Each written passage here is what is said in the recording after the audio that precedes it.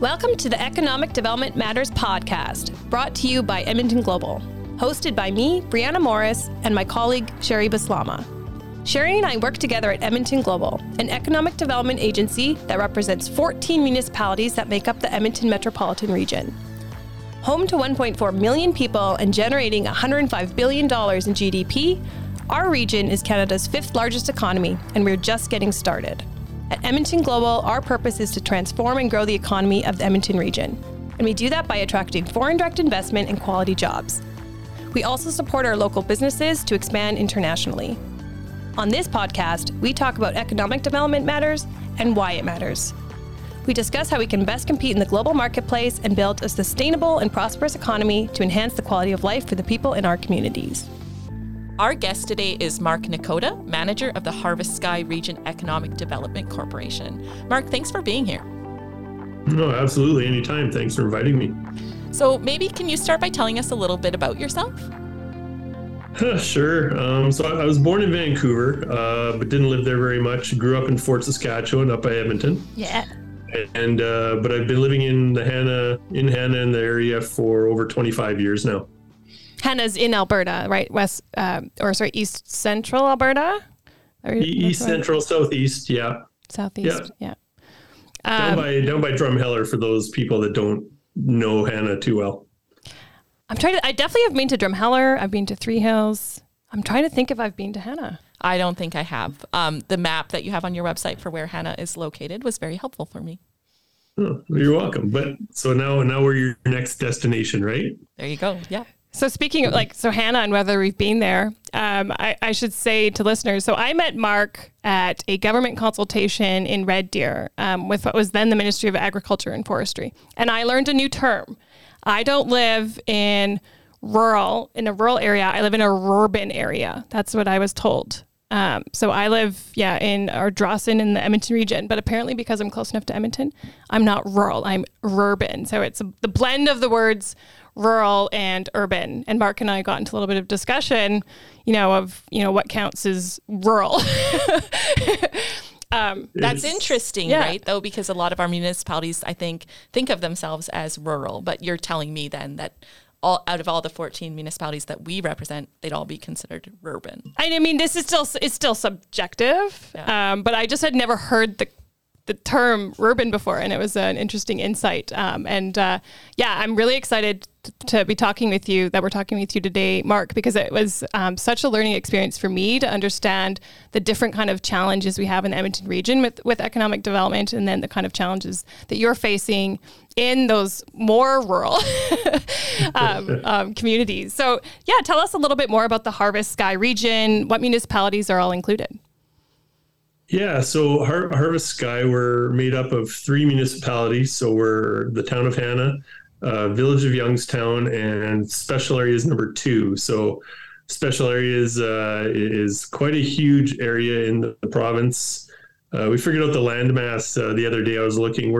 I think we have about as much land or more land than Vancouver Island. So fairly large area, but very sparsely populated. So Harvest Sky is an interesting challenge, and I like the way I'd never heard Rurban before. Is that the way you put it? So we definitely out here we kind of giggle every now and then, and it's when people in certain areas call themselves rural. So and it's a bit of a sticking point sometimes, especially when it comes to grant funding and other programs that we get lumped in with. And, parts of the province that always believe they're rural, because everybody in Alberta thinks they're rural, but you see a Red Deer or a Camrose or a Strathmore, and we kind of giggle because, and maybe it's a definition thing, like maybe we're rural remote because, in all of that land mass, we have, 5,000 people living out here, and we're 2 hours away from Calgary and Red Deer and stuff. So rural to us takes on a whole new meaning than it does for some pseudo city people, I guess if you want to put it that way. That makes sense. You mentioned you grew up in Fort Saskatchewan. How did you end up in Hannah? Graduated high school in the Fort. Went to Camrose for a few years. Went to Augustana, great school. Ended up meeting my future wife there, and just the way it worked out.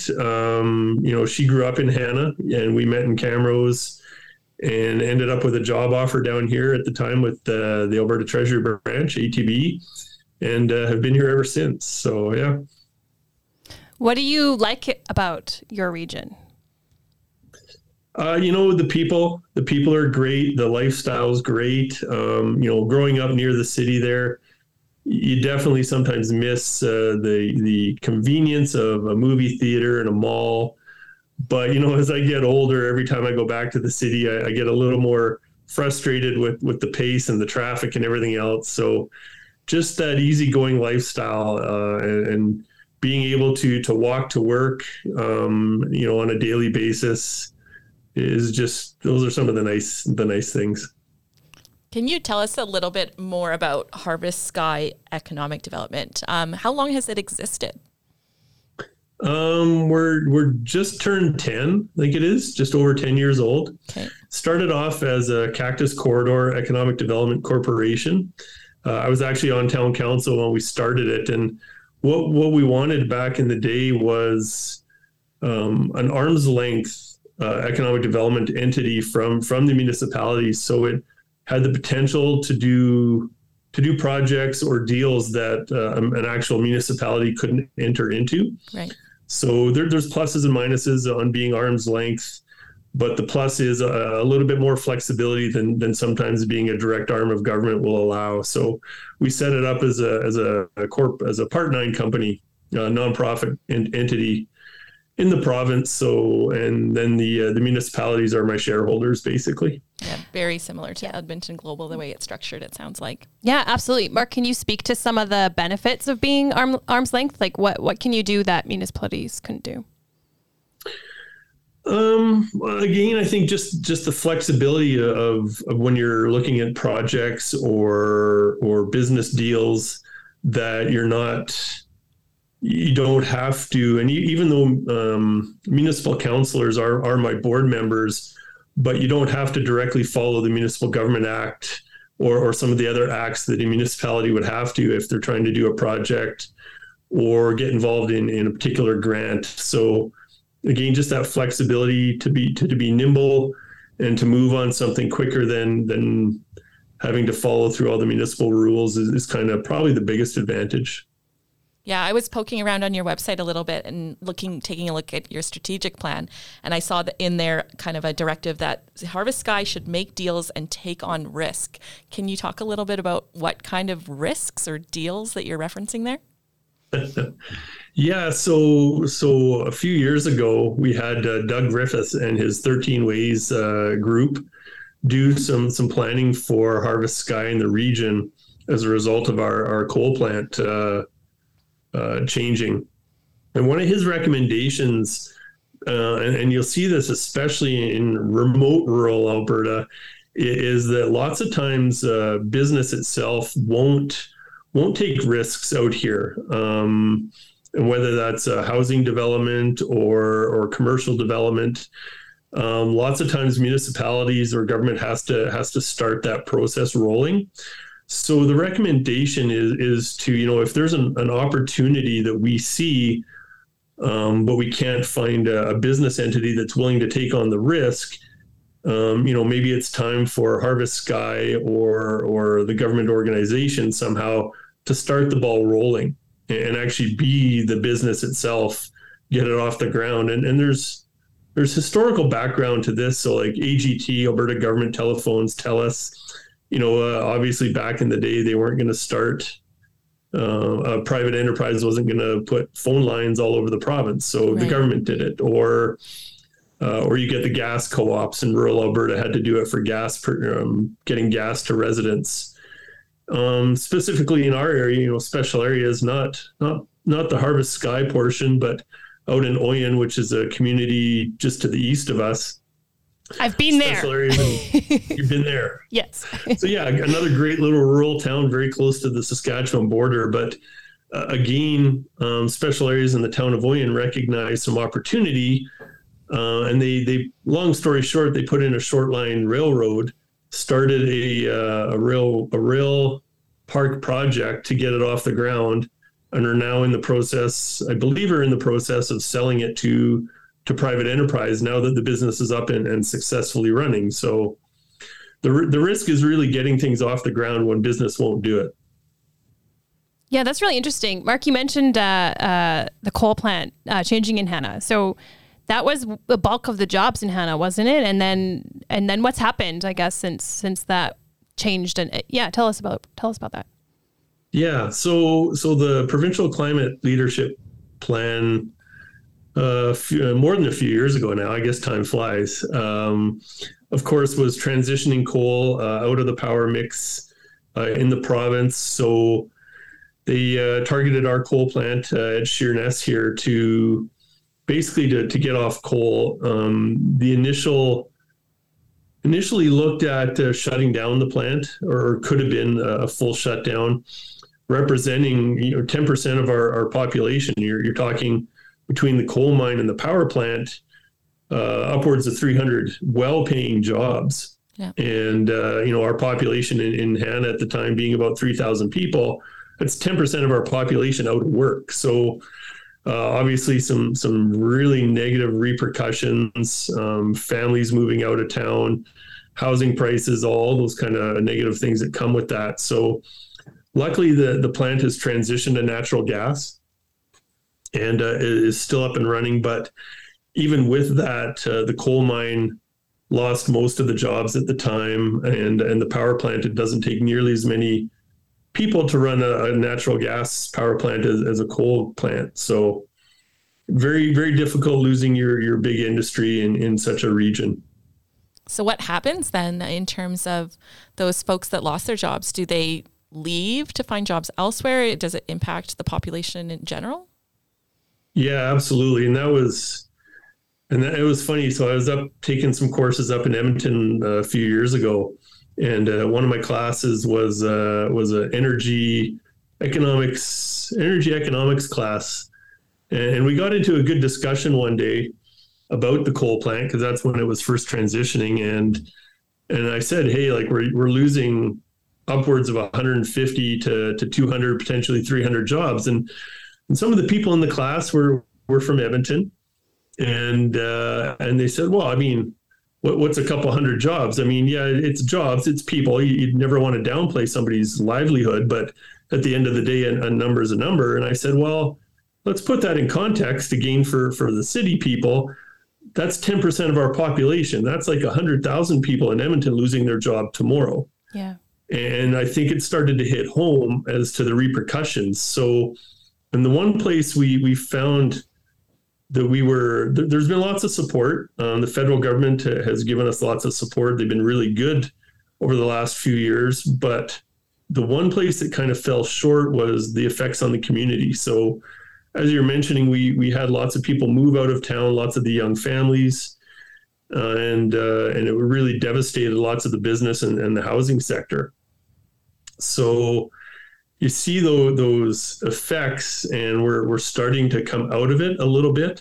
We're starting to see people move back to the region for the affordable housing and for the lifestyle and stuff. But again, it's lots of times it's not a one-for-one job. So you lose a power engineer out of the plant who makes well in excess of $100,000, and maybe a retiree or a low-income person moves back, which is great, but you lose that economic base. So it's been an adjustment for sure. Yeah, I'd imagine other small businesses would have been affected, restaurants or other areas where people used to spend money.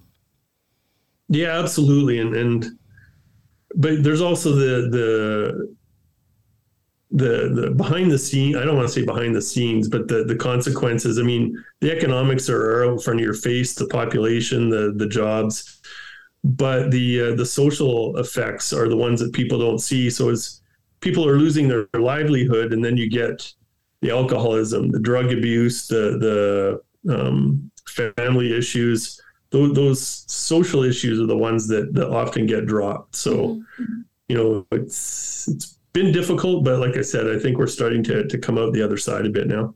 Why are you coming out on the other side? Like, have there been initiatives that have helped the situation, or what is making it better now? Yeah, it's I kind of hearken it to the what is the how many stages of grief and some of those things. So your initial shock of losing that and all the negative consequences that come with it, and now that people have adjusted and haven't seen necessarily the doom and gloom, we've seen some business initiatives. The coal plant has transitioned. They're starting to sell humalite, which is a kind of a byproduct of the coal, and it's good for farming. I'm not an expert by any stretch, but they've actually started to hire some people back to capture that that benefit. And then, as I mentioned, we've done a lot of marketing to promote the affordability and the lifestyle that we have. So you're seeing people move out of larger urban centers like Calgary, Vancouver, Toronto, Montreal are locating here now because it's affordable to live here compared to the city life. And it's in two respects, retirees selling an expensive house in the city and buying a cheaper place here and putting money for the retirement in the bank, or work from home families and stuff, because we have excellent internet connectivity. So we're starting to see people move back to the region to take advantage of what we do have. So it's starting to work out that way. That's excellent. Are there other economic opportunities maybe that you want to highlight that exist in your region? Yeah. So, and that's obviously, in economic development, that's our job, is trying to build on our strengths. And the one thing we've always had out here is agriculture, no matter which coal plant, or we were a rail town for many years before that. So we're trying to build on agriculture as a strength. And then, as I mentioned, cheap or affordable land, whether it's residential housing or industrial. We're working on industrial parks out here to take advantage of that, and access to energy, so natural gas, potentially CCS technology and stuff like that. So again, it's a long process, but I think we have lots of advantages. We just need to promote them. Yeah. So you said we there, Mark. So tell me about your team. Well, Harvest Sky has one team member. That's myself, but wow. That was a little cheeky, Brianna, because you knew the answer to that question. I'm very impressed, though, truly. And seeing your website, that's a lot for one person, Mark. You're doing a great job. Thanks. I appreciate it, but it's certainly not, I'm not the only person. So we have partnerships.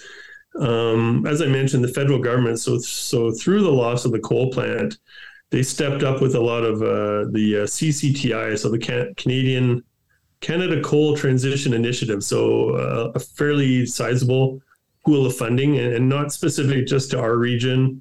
I know, the Forestburg region, north of us, Stony Plain, some of those regions also got some of that money. But, we, through that process, the last couple of years, we've been able to engage lots of stakeholders, partnerships, marketing companies to help us with websites and some of that stuff. So it's not just me.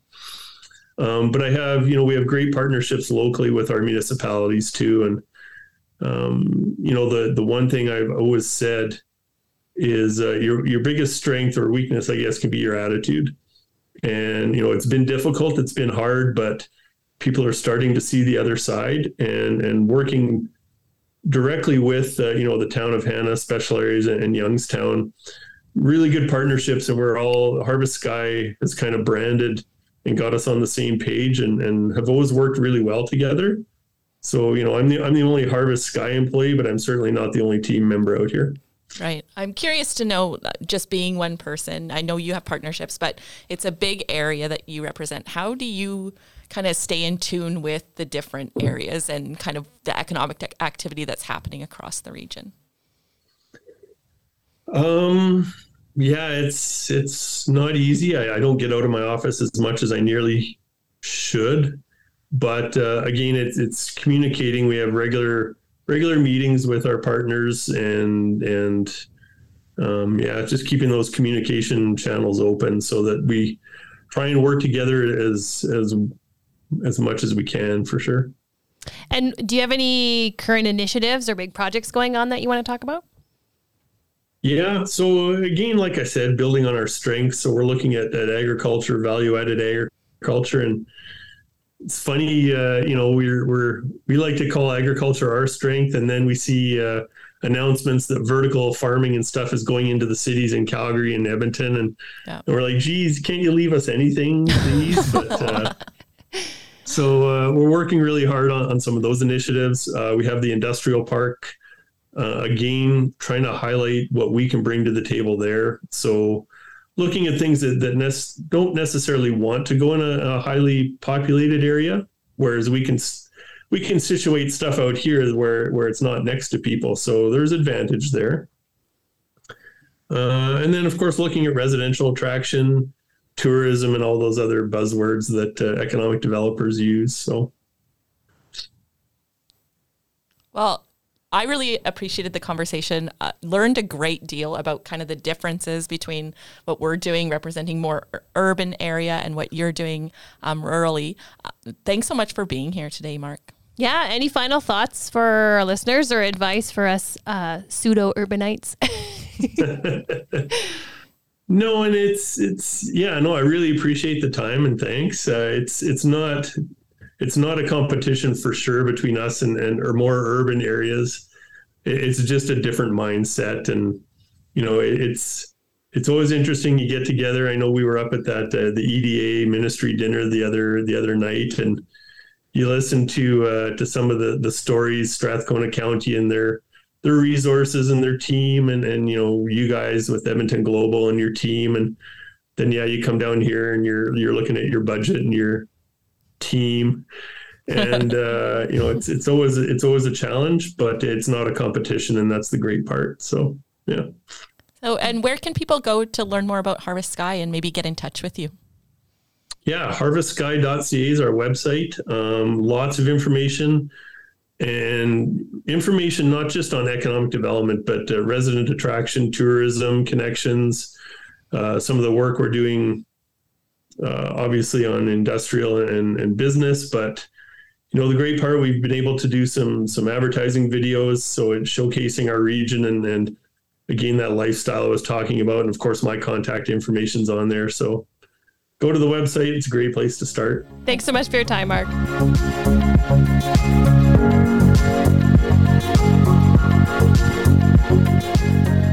That was a really interesting conversation, Brianna. Thanks so much for inviting him. That was a really good idea. Oh, thank you. Yeah, so as I mentioned, at the start of the episode, I met him in a consultation, and there were others there as well from, more rural communities than the Edmonton region. And it was a really humbling experience for me just to learn the very different sort of challenges that their economic developers are dealing with. Like, they're dealing with community survival. Right. Because so much more of the world, we're moving more into the cities. And it was just a humbling experience for me where it's, Edmonton Global, we already have a great economy and we're building off of that. And we want to globally compete and make our economy even bigger and, move into, clean energy and technology and all this, where they're looking at how do we get people to move to our community? It's really basic. It struck me when he was talking about, that affordability, that they feel like people could move into their communities and work remotely. And, we often talk about talent as a major investment attraction asset that we use. Yeah. But with people being able to work remotely, there is potential to that loses some of its value maybe. Yeah.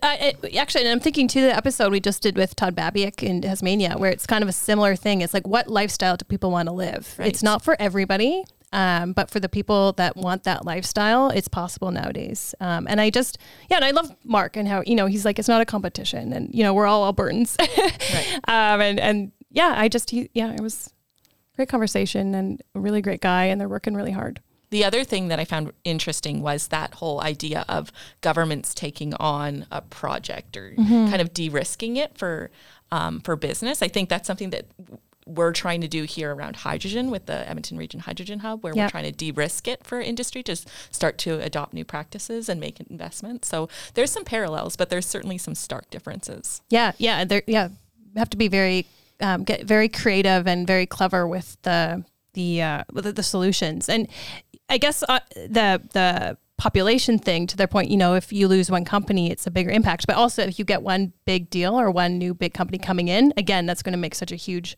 proportional impact. So fewer wins can still be, in some respects, still just proportionately big wins. Absolutely. That's a wrap for today. Thank you for tuning in to the Economic Development Matters podcast, brought to you by Edmonton Global.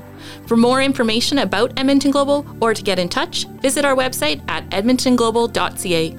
Follow us on social media, on Twitter, LinkedIn, or Facebook, and don't forget to follow us on your favorite podcast platform so you'll be among the first to know when a new episode drops. We hope you learned something new today about economic development matters and why it matters. Until next time, we're your hosts, Sherry and Brianna, signing off.